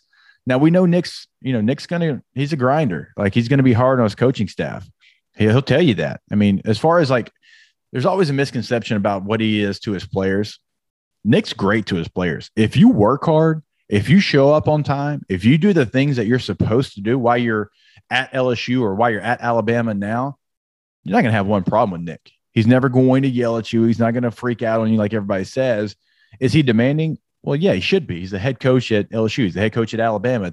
So he should be demanding. But it's just like when I played for Peyton Manning. People are like, hey, how was it? And I was like, well, yeah, he's demanding. You know why? Because you're not going to beat him in the building, right? And he's not going to leave before you leave. So if he's putting in the work and he's the greatest of all time, or one of them, just like Nick's one of the greatest of all time, yeah, Pipsqueak, the fullback, you better be in there doing the same things, because why wouldn't you be? So I completely understand that. I never had a problem, obviously, with either one of them, but it was still a shock to me that they were going after each other, certainly the Jimbo portion of it. I think Jimbo actually implied that you, as the last scholarship player of that 2004 class for LSU, I think he implied that you got a bag, because he said that, that guys have always been getting paid, and that, that it's legal now. But he also said that we need to look into Saban's past with how he recruited. So you can kind of clear up the air here now that the statute of limitations is up, and just say that you got a bag from LSU. Right. Connor, I thought I was going to have to pay LSU for me to go there. So there was no bags being given to me. Hell, I would have taken a Caniac from Raising Cane's, and that would have been enough for me. There was no enticement for me to go to LSU outside of me being from Louisiana and not being a dummy and saying, hey, if LSU's offering you, it doesn't matter who's there, you go. So I missed out. I missed out. Really good offers. It was weird. It was weird. My offer list compared to where I was ranked was odd. It was very, very odd. I was like, why didn't you go to Miami? And then I looked at their class. I was like, oh, they had 4 running backs in that class. That probably was a really good reason. Why didn't you go to Oklahoma? Oh, why didn't you go to Notre Dame? And then looking at like all the different transitions. So it kind of makes sense that you held out for LSU. Adrian Peterson was in my recruiting class, and I knew one thing. wherever he goes, I'm not going because I watched his highlight tape. That's one thing I knew for sure. If you were not going to LSU, did you have a backup plan? Because you didn't even get the offer until what, December? Right. Yeah. My LSU offer, it was a very strange deal. My LSU offer, because it did come late, although Saban never stopped talking to me. So you never know how recruiting works out. Was it like, hey, is he talking to other running backs? Is he waiting on other running backs to commit, not commit, whatever it might be? I was actually committed to Texas for a very long time. And, honestly, full disclosure, I'm waiting on the LSU offer. That's what I want. I mean, again, I'm from Louisiana. So before that came in, though, I kind of fell out of love with Texas. They were, hey, we're not recruiting any other running backs. And then you go to this camp and 4 of the running backs, like, yeah, just talk to Texas the other day. Like, I have a full offer. Like, oh, like, just tell me if you're recruiting 4 of the running backs, I don't care. You're supposed to. So like things like that weren't working out. And I'm like, okay, well, I'm going to open up my recruitment. And John David Booty was my high school quarterback, as I said. So, SC, like, hey, can I get them interested? And then Miami, Brock Berlin, one of my other high school quarterbacks, was the quarterback in Miami at the time. And so they were really interested. They recruited me as hard as anyone outside of LSU there at the end. So that was an option for me. For USC, Steve Sarkisian, he told me the story at the Senior Bowl. He was fighting for me. He said I was on the table, and they couldn't get the guy who recruited the area to sign off on giving me the offer there. So the SV never materialized, and the Miami portion of it. So if you ask me who number 2 was, I would probably say it was probably Miami at the time. So basically, Pete Carroll is the reason that you did not end up at USC. Because if you had gotten that, or would you have just like at the last minute if you had gotten the LSU offer? Yeah, once I got LSU, it was no brainer. Like before then, I mean, it would have been a real option. I mean, just because you're looking for some sense of a familiar face, you're looking for maybe a tie there. And, my hometown, like in Shreveport, Louisiana, if you don't go to LSU, well, where else are you going to go? You're kind of wide open. And so, like, knowing that I had my high school quarterback, someone, John David Booty, that was, in the future going to be in my wedding, we were that close.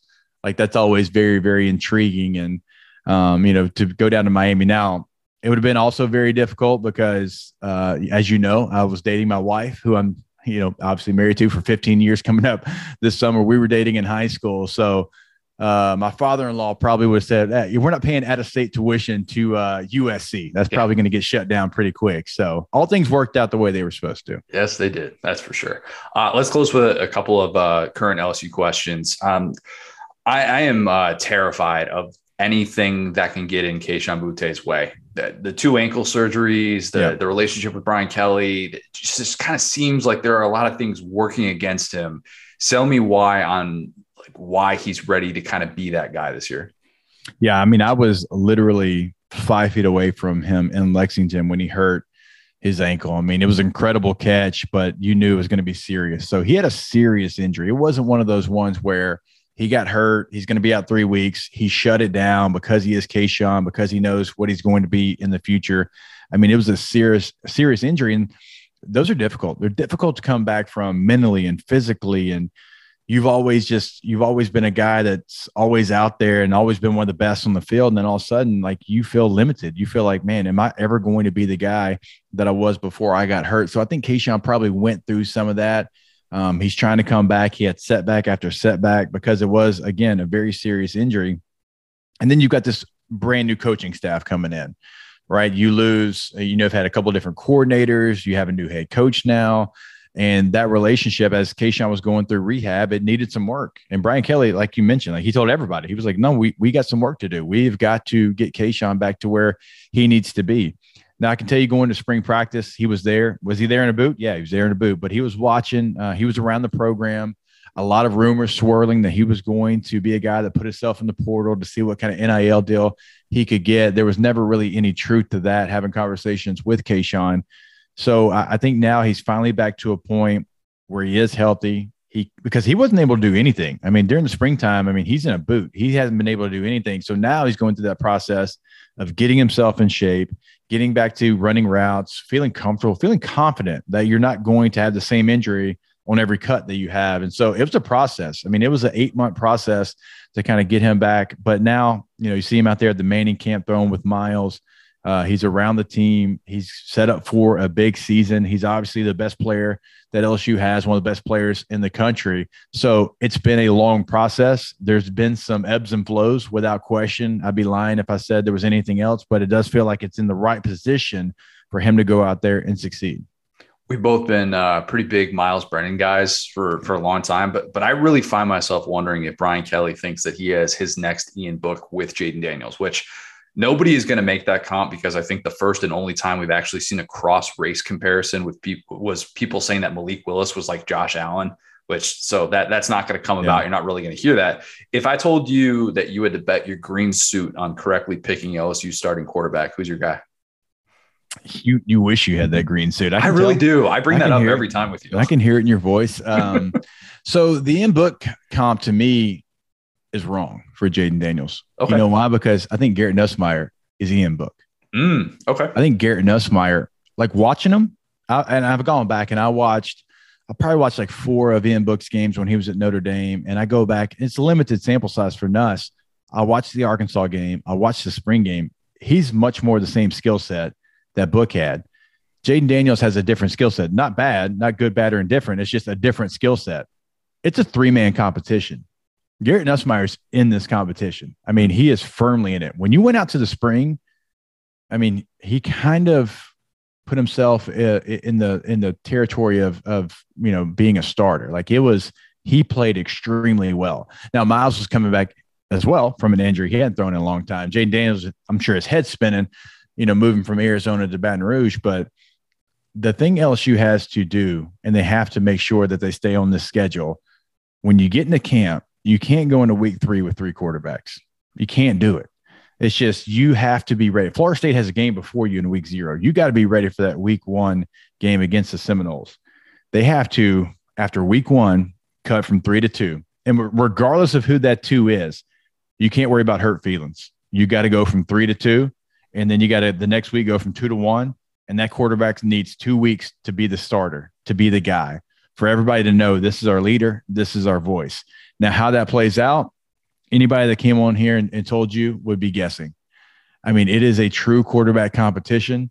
We could go back in the past and say, man, yeah, he looks like Ian Book, or he looks like another Brian Kelly quarterback that he had, or he looks like Desmond Ridder, right? A lot of people, because Mike Denbrock obviously was with Ridder last year. But I don't think they have any idea right now. I think it's everybody right now is on the same level. And I hope they stay to that time table there. They do have a unique situation, the fact that Denbrock is a tight ends coach as the offensive coordinator, not a quarterback coach. So you're going to have a couple of different voices probably giving their input on who should be the starting quarterback. Joe Sloan comes over. He's obviously a guy who's had coordinator experience at Louisiana Tech. He was really close to getting a head job as well. He comes over to be the quarterback coach there for LSU. So you're going to have multiple voices, multiple guys, fighting for another quarterback to be the starter probably. So we'll see how that plays out. Sounds like you don't want to get rid of your green suit. Too bad. I really like my green suit. Now, look, we're pulling from Miles Brennan as far as like the best that can be for that young man. Yeah. In a day and age when everybody transfers, I mean, he has stayed the course. Think about his career. He comes in his freshman year with a lot of praise, a lot of hype.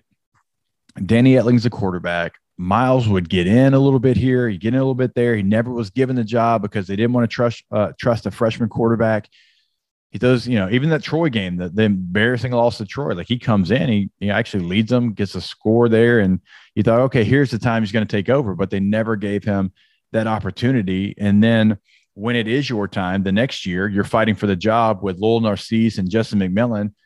Well, here comes a guy named Joe Burrow. And Joe Burrow comes down from Ohio. He wins the job in camp, and they go win a Fiesta Bowl. We know what happens the next season, and then it's your time. It's your time to be the guy finally, and you're torching the 3 teams that you play.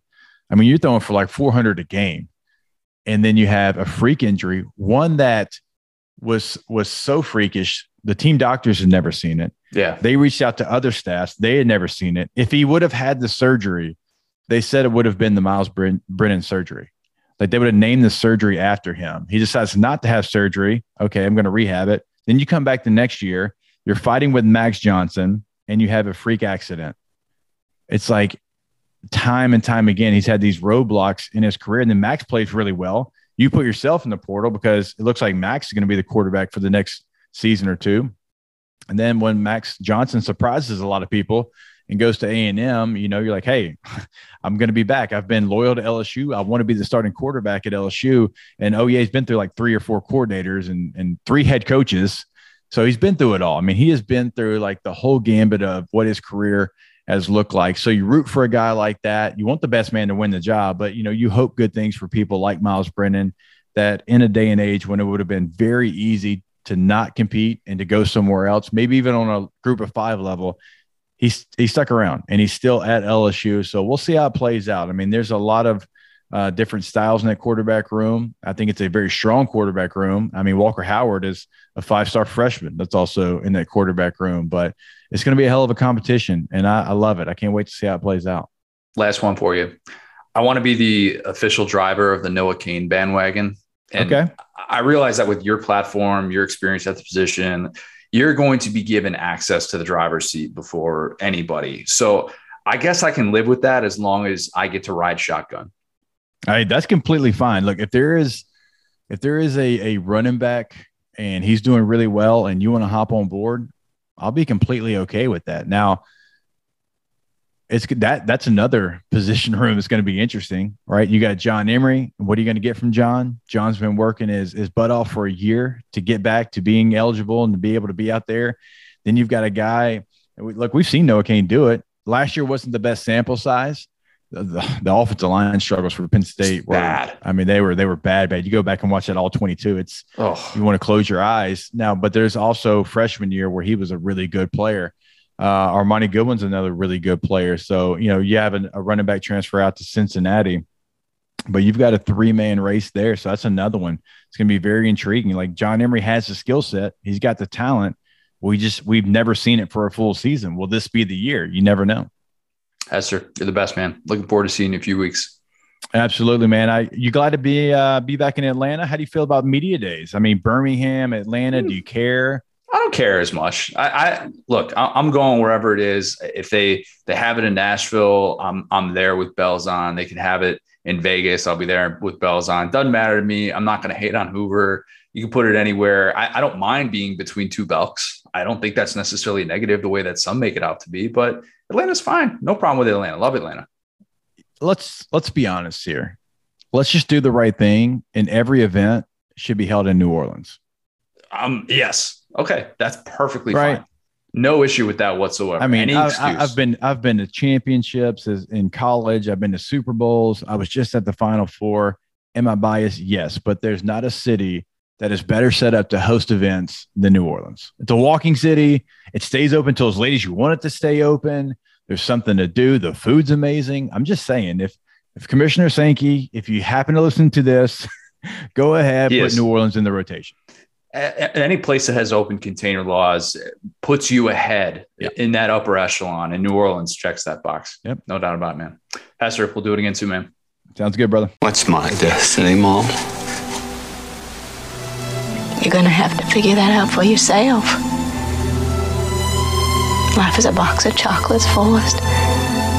You never know what you're going to get. Figuring out, we're talking fireworks today. Never have I ever purchased a firework. In your life? In my life. How? Are they like illegal? Like, serious question. Like, are they illegal? Are they legal where you're from? They're illegal in Illinois. Okay. So that's part of it. I'm not anti-fireworks, by the way. I want that on record. Great in the right context. Not so great when it's sunny on a random Thursday afternoon and I still hear them going off and I'm trying to record a podcast. Not that I'm a bitter old man or anything, but get off the lawn. Maybe a little bit.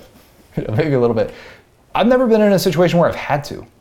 I've gone to big events that have had fireworks, and I've never been in a spot where I said, you know what I need to do?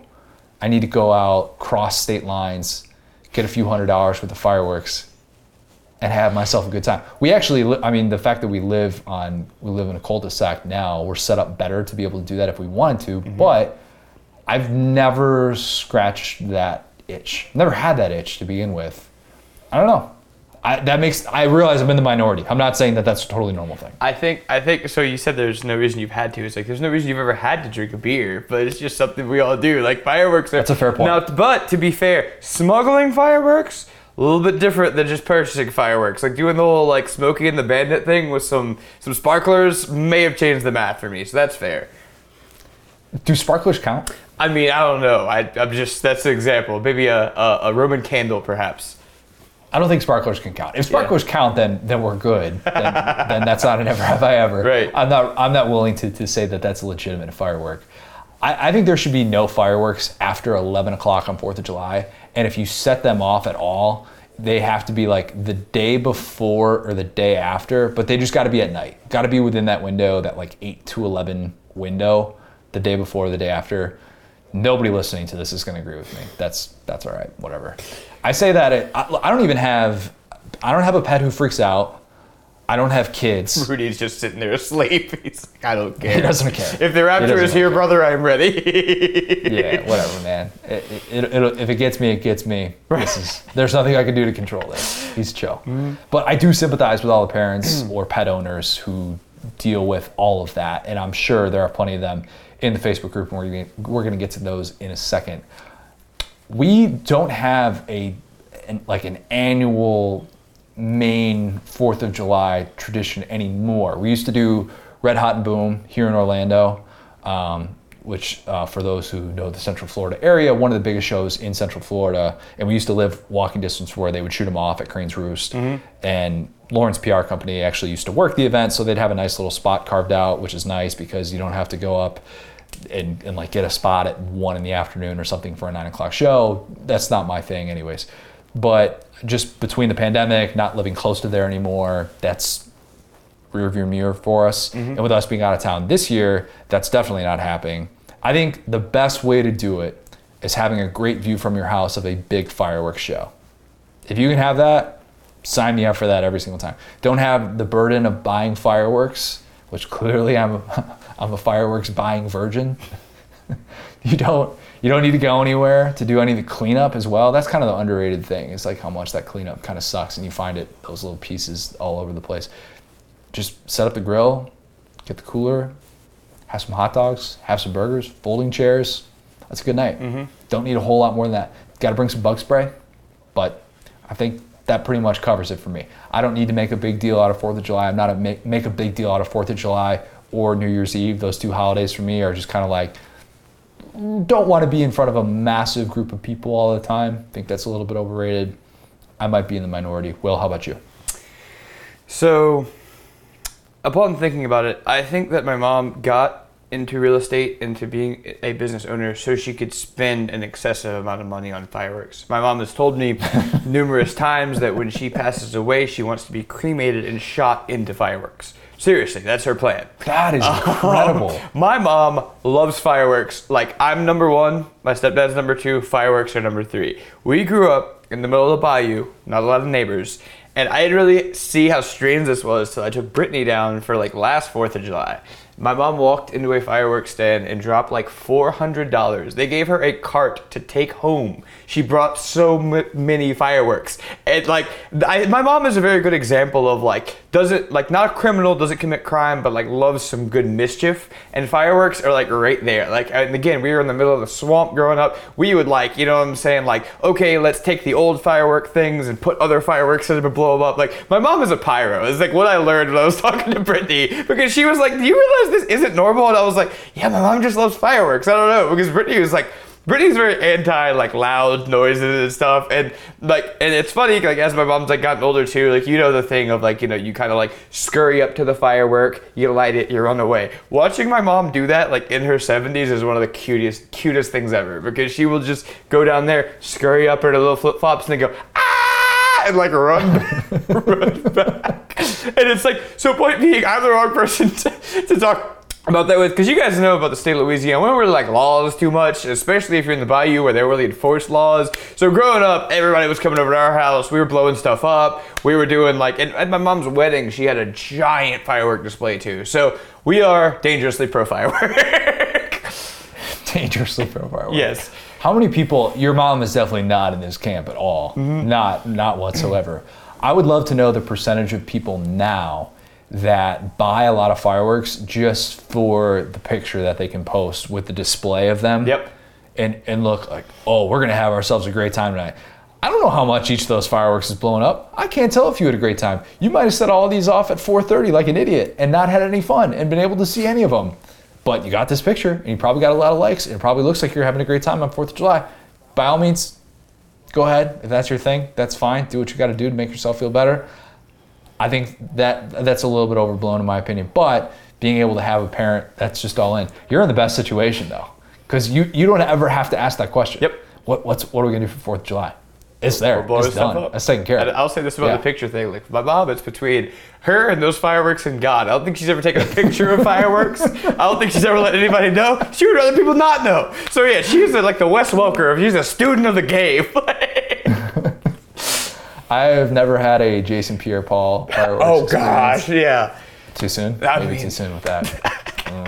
He's still making Look a that good one career up. for himself. Yeah, like the Yeah. fact that it didn't affect him really means it's just kind of funny now, in my opinion. Like, Very impressive. Mm-hmm. Look that one up, kids, for those who don't know what exactly we're talking about. My only fireworks horror experience, and this isn't, I didn't lose a finger or anything like that, or at least you won't know until the end of the story.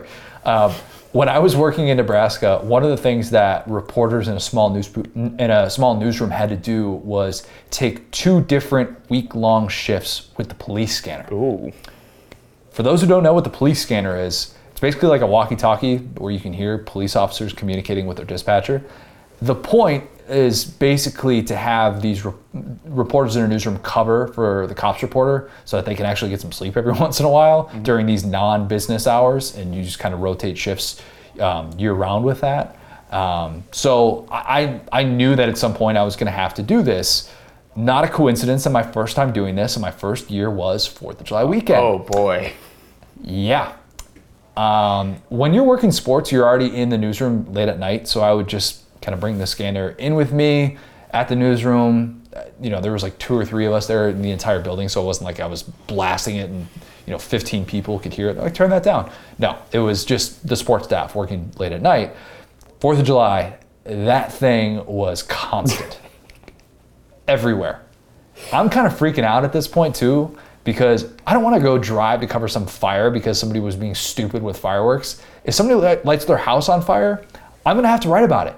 Building on fire, that's me. I'm going to have to figure all that out. I'm going to be the one that has to talk to the cops and have to go there at midnight or whatever it is. So that night, we get one of these calls where like, we should probably go check this out. So I go there with my sports editor who was willing to come with me. And we went to 2 different random houses where police showed up because, don't you know it, they had a small fire on their property because fireworks gone wrong. That's just the way that this works sometimes.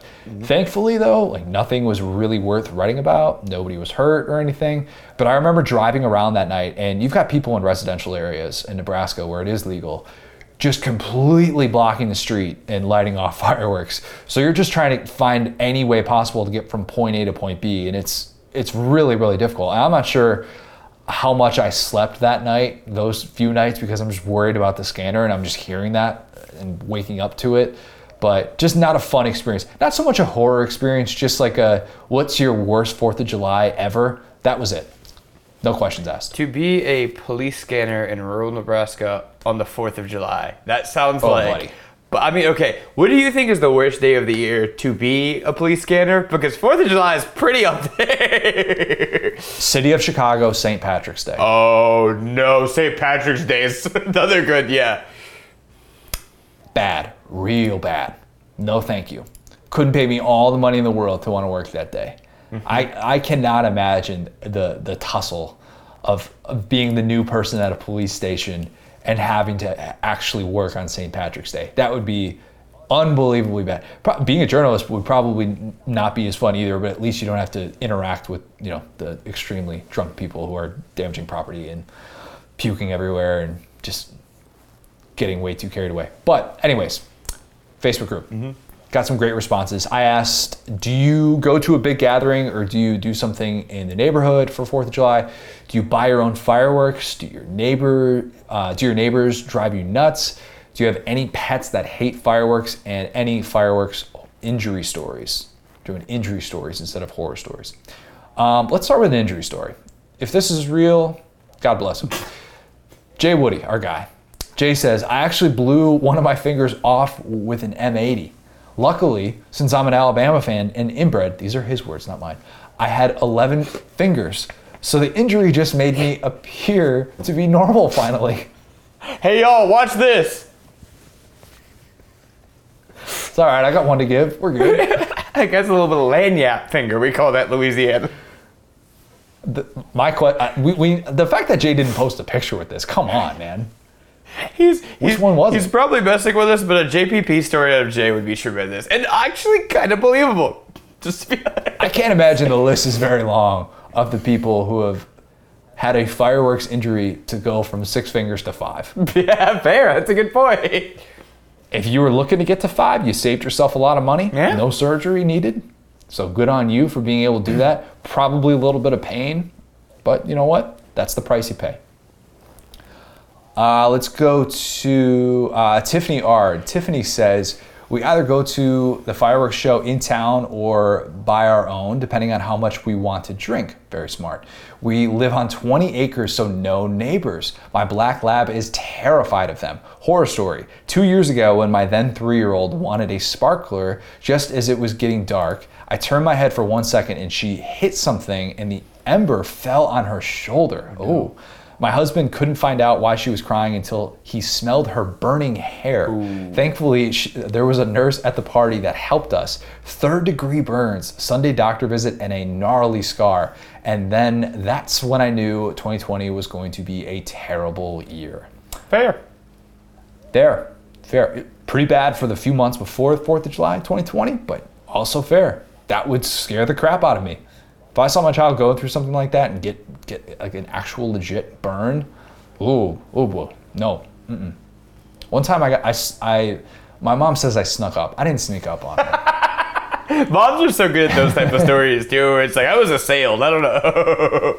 She's boiling eggs in the kitchen and she had her back turned to the rest of the kitchen and I was throwing something in the garbage and she was turning towards our sink. Now, the way that this was set up, it was like the garbage is in the corner and there's the stove on one side and then the sink on the other. So essentially she would have to cross the path to the garbage to be able to get to the sink to drain her eggs. Nobody cares about this. She instead hits me in the back, boiling hot water on my back. I don't think I have a scar. I definitely don't. I don't know why I said I don't think I do. I definitely don't. I have emotional scars. There you go. I was about to say, not all scars are physical, Connor, so. And every single time after that, if my mom was making eggs or something like that, or if she had something hot on the stove, I was clunky and loud, and I made sure I was not going to be light on my feet. I don't know if there's a lesson in there other than don't be light on your feet when your mom's boiling eggs. I don't know. Who boils eggs? Just fry them up. Yeah, there you go. So don't boil eggs. That's the real story. But yeah, this photo that Tiffany put in here is adorable too. It's your little daughter. It's very cute. So yeah, fireworks can just mean a lot of things to different people. But very sorry she had to go through that. Look, rub some dirt in it, toughen her up for a long road ahead starting in 2020. So that's good. SEC tough. There you go. She is already, just like that, as a 3-year-old. Amazing. Dave Cozart says, our dogs are absolutely terrified of fireworks. Last year, my sister and her husband were over with their dog, and our neighbors to the rear ended up setting some off. My wife, Holly, ended up laying on our stairway, landing with 3 scared pups. Oh. Needless to say, we aren't huge fans of fireworks anymore. Used to love them as a kid. See, if this is your experience, this is the worst holiday of the year. Yeah. It's rough. And I'm just from strictly a logistic standpoint, I get it. It's nice to be able to have fun and celebrate the freedom that we have in this country and to be able to just gather with, friends and family and all that stuff. But the actual when fireworks start and having a pet or a child that just wants no part of it, man, that's got to be tough.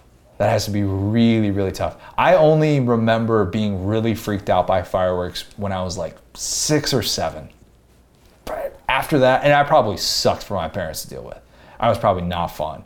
I was not having it. You want to throw the football beforehand before it gets dark? I'm your guy. Mm-hmm. We're able to do that. We're able to have a good time. I'll eat our, the fried chicken picnic that we have set up. I'll do all that stuff. But when the sun goes down and those fireworks go up, 6-year-old Connor was not having it. That took a little while. How about you? You were probably just, doing fireworks when you were in the womb. Our 4th of July was converse, probably. Like, as the hours started ticking by, you were like, I'll like this day. We were just sitting there staring at the clock, like, how long? How long, brother?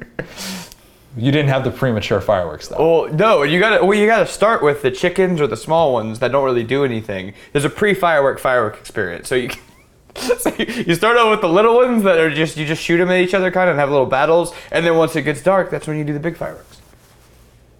Do you set them off during the day at all? Do you get a specific batch of fireworks that you set off when it's light out? Yeah. That's what I'm saying. The chickens, the tanks, those are real crowd pleasers. The goal is you take 2 tanks, you get 2 little contestants with their lighters, and they got to run up and light them to where they shoot at each other. So you can play lots of games with fireworks in the daytime as well. That seems like a totally safe thing to do. Any kids or anyone responsible listening, don't be like me, basically. Yeah, nobody's gotten hurt yet. It's fine. I actually have not gotten hurt by a firework. I stepped on a sparkler when I was 5, but that's like my fault. But never got hurt by a firework, so knock on wood. Buddy, you better knock on some wood right now. There you go. It's coming. All right, Nick Ruark says, when my dad was teaching me how to light fireworks, he let me put an artillery shell in by myself, and I put the shell in upside down. It blew up and scared everyone. Yeah, I would say. Learned my lesson that day. My dogs hate fireworks, so we have this thunder blanket my wife found and used that. Seems to help. Always go to a party, drink beer made in America, and eat burgers, brats, hot dogs, or steak. If you're vegetarian, this holiday isn't for you.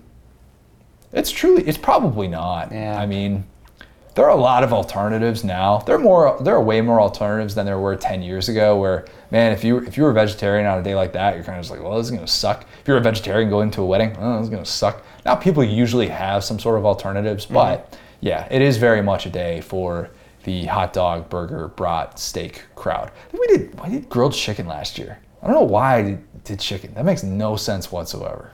I mean, if you do grilled chicken a certain way, like barbecue chicken, I think is pretty fire. Yeah, I did, but I just remembered thinking afterwards, why did I do that? Why didn't I just get burgers or hot dogs? That was dumb. Yeah, I overthought that one. Gotta crank the freedom up to 11. You gotta really, the fattiest, like unhealthiest animal, you gotta throw it whole on some type of pit, and that's what freedom's about, so. Yeah, bad move. Don't do chicken. Listen, or if you do, have some other things to go with it, like other types of meat, where chicken isn't the only meat. This 4th of July, if you think to yourself, what would Sam Pittman do? I think that's a pretty good governing principle. I think we know what the boss hog would do. I think we know. Yeah. Let's go with this one from Jeff Williams. We'll do 2 more here. Jeff says, my dog once hid in the shower due to fireworks. We have a big show over the pond in my neighborhood. Does being in the shower eliminate noise? I mean, it makes you feel Or is it just safe. because it's behind a curtain? Yeah, because it's like behind a curtain. Mm-hmm. In theory, that would make you feel safe. Under a bed would probably be a better spot, if you ask me. But then again, I've never been a dog. Can't really speak to that. I can't. Mm-hmm. But a shower is better than just sitting there in the open, being exposed to all that noise. I gotta think too, I would love to know, this is like not really related to that, but just how loud certain things sound to animals. Mm-hmm. I've always wondered that. There's probably an app where you can figure that out, of like why animals react a certain way to sound, like even just the most subtle thing, and why it freaks them out so much. Like there'll be times where like the dishwasher changes and Rudy all of a sudden just freaks out and loses his mind and scampers off. And you're just like, what's going on in your ears? Why do I not hear that same sort of thing that you do? And how much more sensitive are you to that? Well, if you're from a wild or like an animal period, it's like everything is pretty much designed to kill you in the wild. So you got to think like, how could this kill me? Whereas like Walter, same thing. He'll be like, oh my gosh, what's going on? I was thinking, buddy, you've lived here for like 5 years. Like, what's new? Like cats specifically will like think that everything is a conspiracy to actually hurt them. It's like, I knew it. That's dishwashers. This is the time. It's gonna kill me. It's like, no. Yeah. Dishwasher probably not gonna get you, but good to be on the defense. Right. Stay woke. All right. Stay woke. Derek Walden says, we'll usually have a cookout with some friends, but for actual fireworks, they put on a show over the lake. Cookout is in a big field in the middle of nowhere, so we take some fireworks and set them off up there. A couple years ago, one of the mortars fell over and shot in the direction of the crowd. Did I say that wrong? That didn't feel right. Mortar, that's right. Yeah. Okay, all right, crushed it. No one got hit. One hit in the chair in front of me, but didn't hit us, luckily. Back in the day, we had bottle rocket fights. Oh boy. Those hurt when they hit your shin.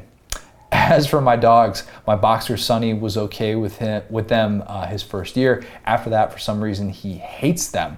We'll leave them with my parents while we go watch the show, and he jumps in their laps. The Yorkie Herschel, wonder how you name your dogs, has never been a fan of them, but he doesn't freak out as badly as Sony. This is him, the last time we took him with us, and yet those are cutoff jorts I made for a redneck July 4th celebration. Let's go, man. Sure.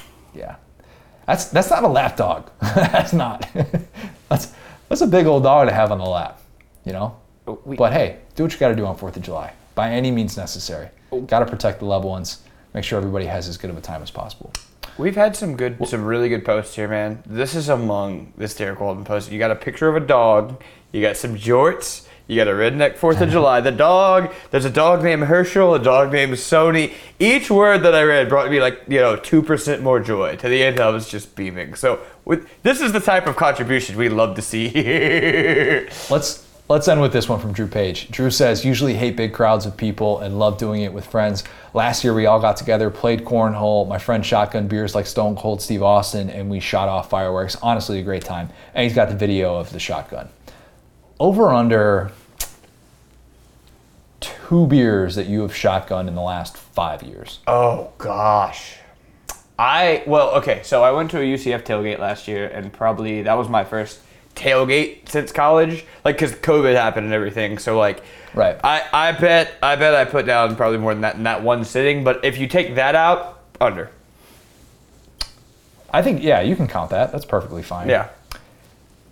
I think I've only shotgunned one in the last 5 years. Mm-hmm. That was definitely more of a college type thing. Right. Yeah, I did one at my brother's bachelor party on the 9th hole, or maybe it was on the 19th hole.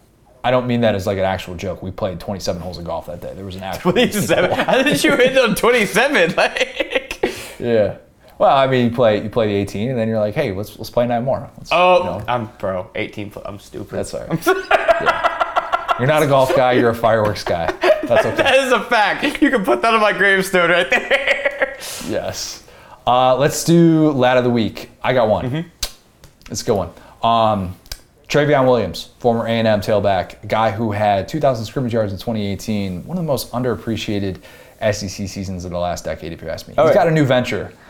I bet a lot of people saw this. He went on the Your Potential is Everything podcast, shared that he'll be going back to A&M, co-teaching a class on NIL, college athletics, and athlete advocacy. Class is going to be in the spring. He's still going to be with the Bengals. He's entering year 4. I am still convinced that he would be one of those guys who would be really, really good if he got that opportunity.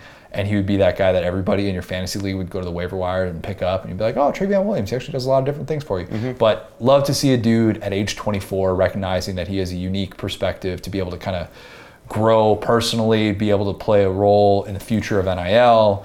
Much like I talked about with Keith Marshall when we had him on a couple of months ago, just recognizing that opportunity that's available. Yeah. Good dude, though, overall. A&M, and I'll give them, we joke about them, but I'll give them credit. They've done a really, really, really good job of supporting their former athletes and getting guys back involved with the program. And some of the guys they have on staff, some of the guys like that, they really take care of you out there. And it's super cool that he's coming back and teaching those kids because, dude, feels like you need a whole separate degree right now to navigate. Even as weird as the landscape used to be, it feels like it's getting weirder by the day. Yeah, a lot of pro players, former college players, big-time college players are doubling back and get involved in the space, and we talked about that a lot with Aaron Murray and what he's been able to do as well. Reminder, no pods next week. Mm-hmm. I'll be on vacation.